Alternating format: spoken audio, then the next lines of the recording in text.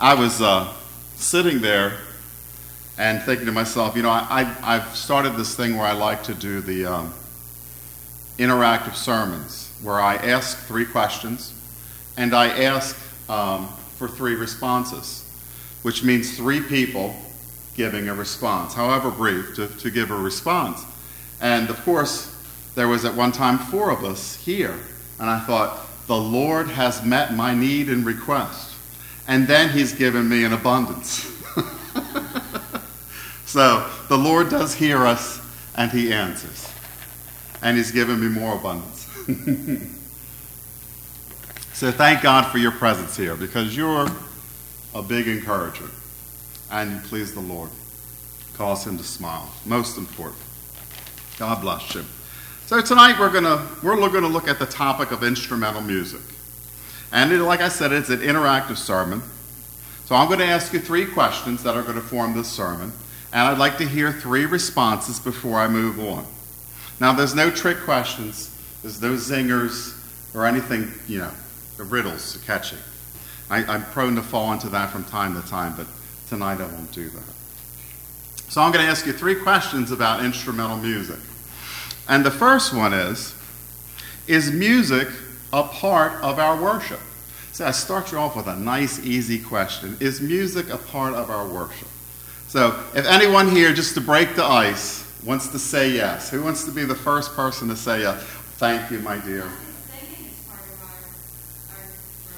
our worship. Okay, wonderful. Singing. I like that. I write down these good responses. I have 2 yeses. Everyone yes, 2 yes. Do I hear a 3rd yes? Everyone, okay, we have a 3rd yes. Going once, going twice, sold. Okay, so that was a nice, easy. Is music a part of our worship? And we have the idea here of singing is part of the music in our worship. Well, that leads us right into our second question. And that is, what kind of music is part of our worship? What kind of music is part of our worship? We know that there's music now. We know that that's a part of that.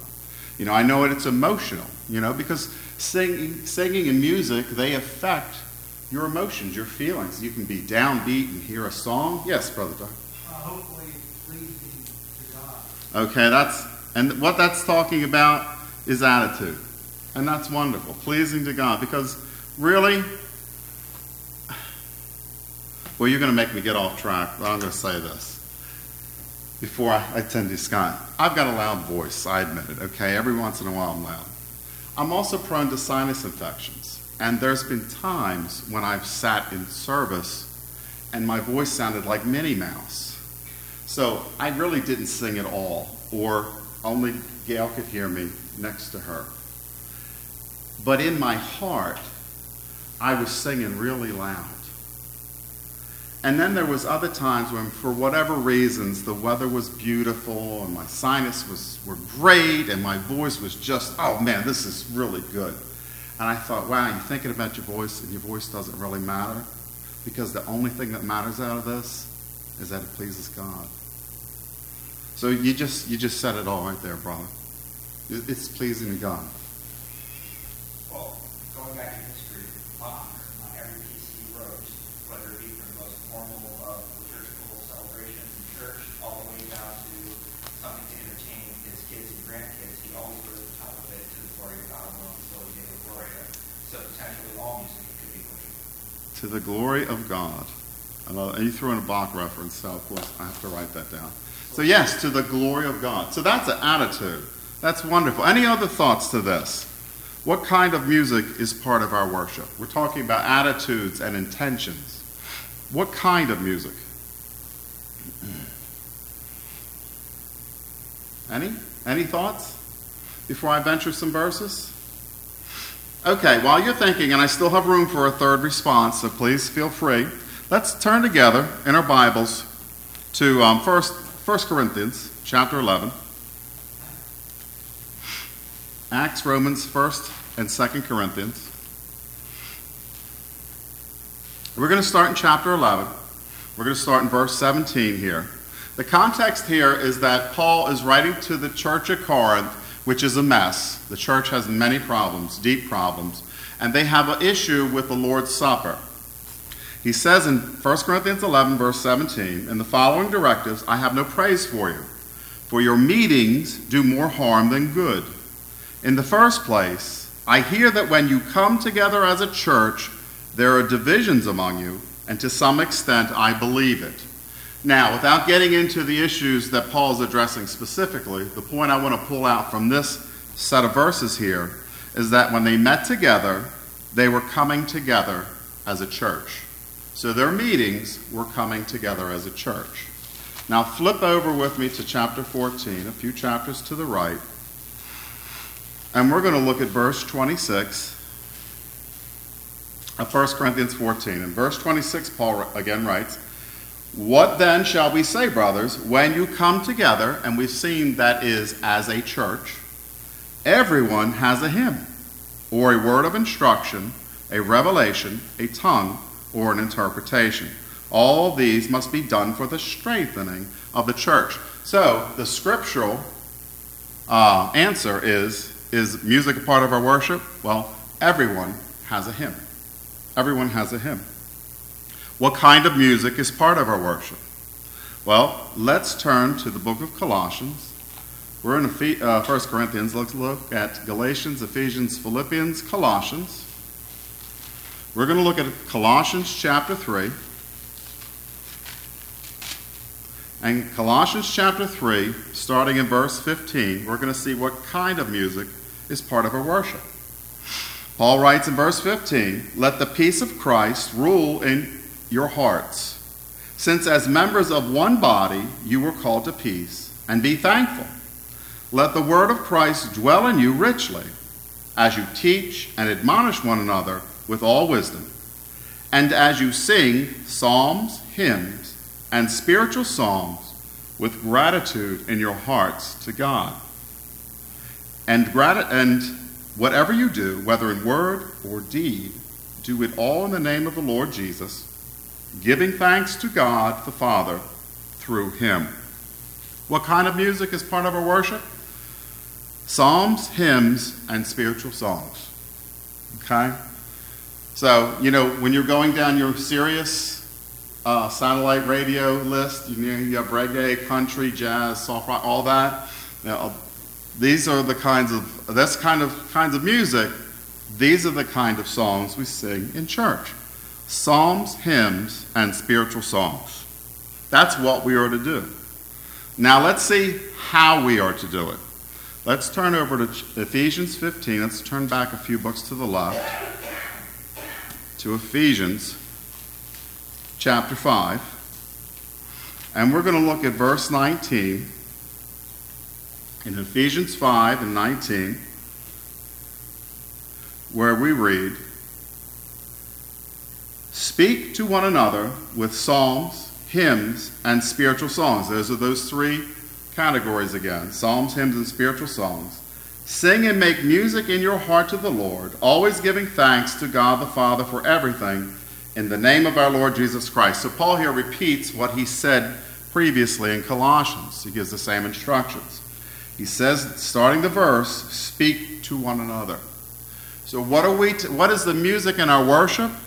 It is psalms, hymns, and spiritual songs, and it is sung and spoken.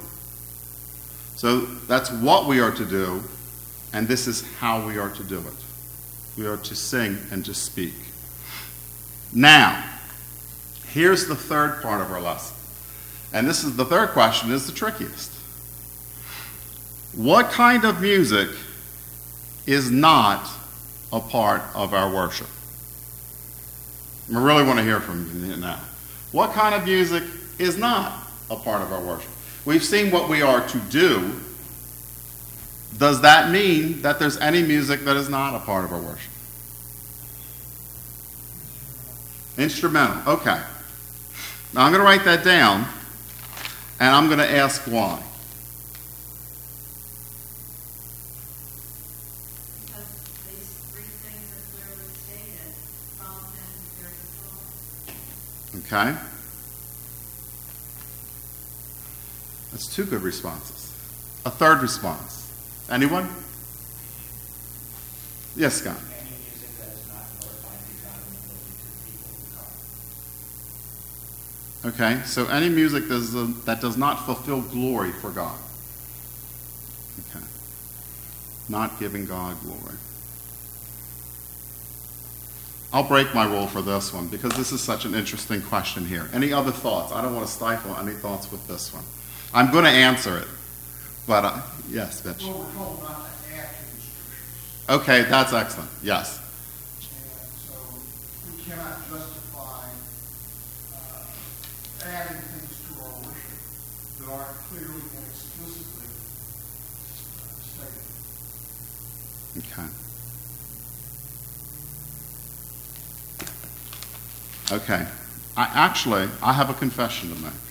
I didn't write that down, although it would be in my list on a longer sermon to give that verse. But I am going to refer you, since you gave such a great response there, Mitch, to Revelation, the last book of the Bible.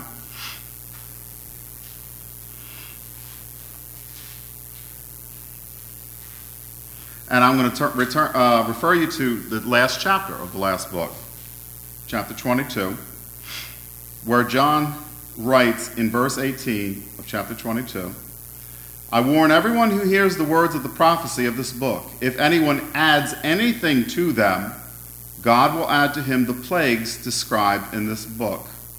That is a severe warning. That's about as severe as it gets, except for the next warning. And if anyone takes words away from this book of prophecy, God will take away from him his share in the tree of life and in the holy city, which are described in this book. So, that is saying exactly what Mitch had referred to. We are not to add to or subtract from the words of God. Because after all, when you think about it, isn't that the definition of perfect? If you take from it, or you add to it, if you change it in any way, it's no longer perfect. That's the definition of perfect. Don't change it. Don't fix it if it ain't broke, as the old saying. Okay. Great comments, great questions. Now I want to give you my answer. Let's look at the Gospel of Matthew, first book in the New Testament. And we're going to see what kind of music is not part of our worship. Now, I'm not specifically, and we're going to look at chapter 21. I'm not specifically looking at music. What I want to do is what we just did there, is look at the big picture, to zoom out, if you will, to use a computer phrase, to zoom out and look at a bigger picture and to understand authority, because that's what this is talking about, is authority. And an example concerning authority is this. In Matthew chapter 21, we're going to read in verse 23. Jesus entered the temple courts, and while he was teaching, the chief priests and the elders of the people came to him. By what authority are you doing these things, they asked, and who gave you this authority? Jesus replied, I will also ask you one question. If you answer me, I will tell you by what authority I am doing these things. John's baptism. Where did it come from? Was it from heaven or from men? They discussed it among themselves and said, if we say from heaven, he will ask, then why didn't you believe him? But if we say from men, we're afraid of the people, for they all hold that John was a prophet. Now, why was they afraid of the people? Their Q rating was going to go down. They were going to call them names, say something bad about them. They were afraid that they were going to stone them. That is, that they were going to pick up stones and throw them at them until they died. Okay, that's what they were afraid of from the people. So they answered Jesus, we don't know. They lied, didn't they? They lied. Then he said, neither will I tell you by what authority I am doing these things. Now, there's a whole lot here. That's a sermon right there. The point I want to point out here, what I want to draw, is that concerning authority, there's authority from heaven and authority from men. Our authority as Christians comes from heaven. That is, it comes from God. And we're to understand that first and foremost, as I've heard tonight, which is good and wonderful. That's the big picture that we need to understand first before we zoom in and look at specifics. So now, let's look at Hebrews chapter 6. Titus, Philemon, Hebrews, and James. And in Hebrews chapter 6, The writer here is making a comparison. We're going to start reading in verse 19. He's making a comparison between Melchizedek and Jesus. Melchizedek is not really a popular, well-known figure in the Bible, and yet he's a very important figure because he is a priest.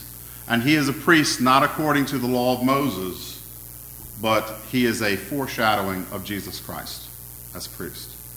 So let's look at Hebrews chapter 6, verse 19, where the writer writes, "We have this hope as an anchor for the soul, firm and secure." That's a hymn, by the way. I'll say that as a side note. "It enters the inner sanctuary behind the curtain, where Jesus, who went before us, had entered on our behalf. He, that is Melchizedek, has become a high priest forever." Jesus has become a high priest forever in the order of Melchizedek. This Melchizedek was king of Salem and priest of God Most High. He met Abraham returning from the defeat of the kings and blessed him.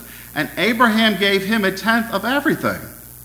Verse 3, "Without father or mother, without genealogy, without beginning of days or end of life, like the Son of God, he remains a priest forever." Melchizedek is a very unique character in the Bible. His genealogy is not listed, his children are not listed. Without beginning of days or end of life.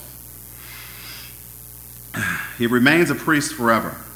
Just think how great he was. Even the patriarch Abraham gave him a tenth of the plunder. Now the law requires the descendants of Levi, who become priests, because that's what the priesthood was based on under the law of Moses, to collect a tenth from the people, that is the tithe, that is their brothers, even though their brothers are descended from Abraham. This man, however, did not trace his descent from Levi, yet he collected a tenth from Abraham and blessed him who had the promises.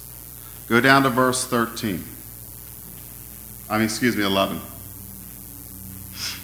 "If perfection could have been attained through the Levitical priesthood, for on the basis of it the law was given to the people," that is the law of Moses, "why was there still need for another priest to come, one in the order of Melchizedek, not in the order of Aaron? For when there is a change of the priesthood, there must also be a change of the law. He of whom these things are said belonged to a different tribe, and no one from that tribe has ever served at the altar. For it is clear that our Lord descended from Judah." Jesus from the tribe of Judah. The priests under the law of Moses were from the tribe of Levi. Here's the point of this comparison, and what I want to draw out from here. In regard to that tribe, Moses said nothing about priests. So we looked at authority, whether it's from heaven or from men, and here we see that when God is silent, the scriptures are silent. We should be silent, because we do not have the authority from heaven to speak as the oracles of God, if you will. That's a very important point, that in regard to that tribe, Moses said nothing about priests. Any thoughts before I move on to, I want to get specific with this? Any thoughts? Okay. Let me get specific, because now people will say, some will say, it doesn't say you can't or you shouldn't. It doesn't say thou shalt not, as we like to say from the King James, us older folks. I want to give you an example. Turn with me to Numbers chapter 20. And this is a very important principle to bear in mind.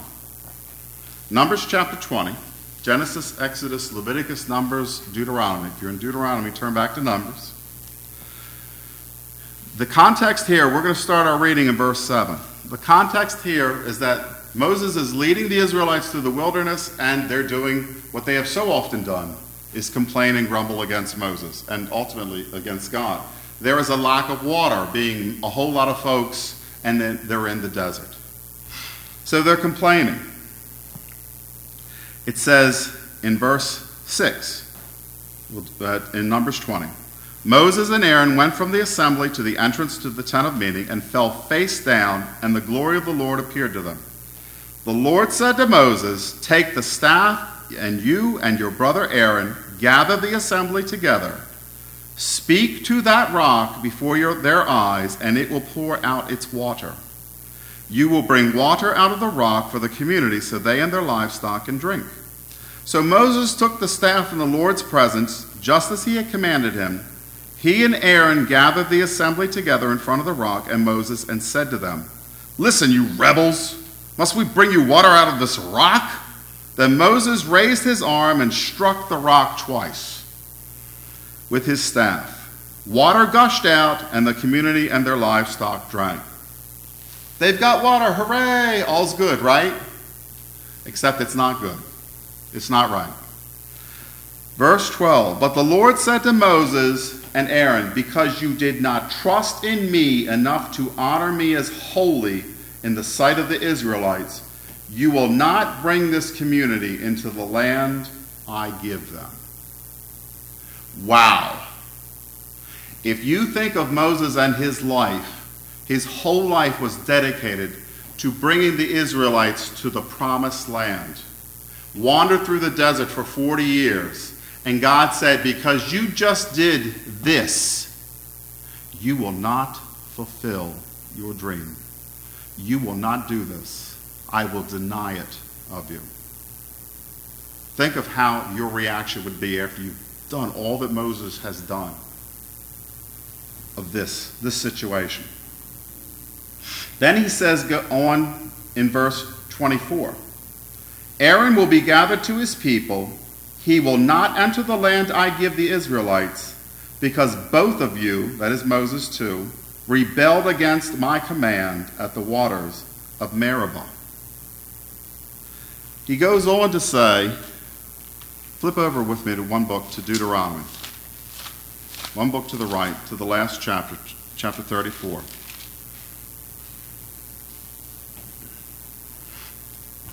Verse 1. He says, "Then Moses climbed Mount Nebo from the plains of Moab to the top of Pisgah, across from Jericho. There the Lord showed him the whole land." Verse 4. "Then the Lord said to him, 'This is the land I promised on oath to Abraham, Isaac, and Jacob when I said, I will give it to your descendants. I have let you see it with your eyes, but you will not cross over into it.'" So he still remembered it. He still held his punishment. Parents, can you identify with that when you punish your children? And you got to hold them to that. He still held the punishment. Who is Moses? Look at verse 10. "Since then, no prophet has risen in Israel like Moses, whom the Lord knew face to face." If there is anybody that God is going to favor among the land of the living, among mortals, it's Moses. If there's anybody that he's going to let slide, it's Moses. But he holds him to this punishment. He does not let him enter the promised land. Why? Because God told him to speak to the rock, and Moses struck the rock. He didn't tell him, don't do anything else but speak to the rock. He didn't tell him, don't strike the rock. He told him, speak to the rock. Moses didn't speak to the rock, and God did not even allow Moses to go unpunished. That's how severe that warning is for us to follow God's instructions. He tests us to see if we have it in our hearts to follow his commands, to follow his directions, his instructions. So we take this general principle and we apply it to our music. When God says to speak to one another in psalms, hymns, and spiritual songs, that's what we do.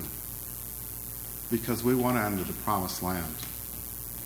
And we're going to enter the promised land singing, hands in hands. And we're going to be singing to the glory of God, who rescued us and brought us home safe and sound. I hope that answers your questions tonight about the topic of our music and worship. To anyone who's not a Christian, I would have these words to say, that in Acts chapter 2, verses 36 through 41, Peter says to those assembled, "Be assured of this, that God has made this Jesus whom you crucified both Lord and Christ." And they were pricked to the heart. And they said, "Brothers, what shall we do?" And Peter answered them, "Repent and be baptized, every one of you, in the name of Jesus Christ for the remission of your sins. And you will receive the gift for the forgiveness of your sins, and you will receive the gift of the Holy Spirit. Those who accepted his message were baptized and added to God's church. And we hope that anyone who's not a Christian, who is in earshot that hears, anyone, that today would be the day that they hear and obey God's wonderful and perfect law. We invite you to come forward now while we stand and sing.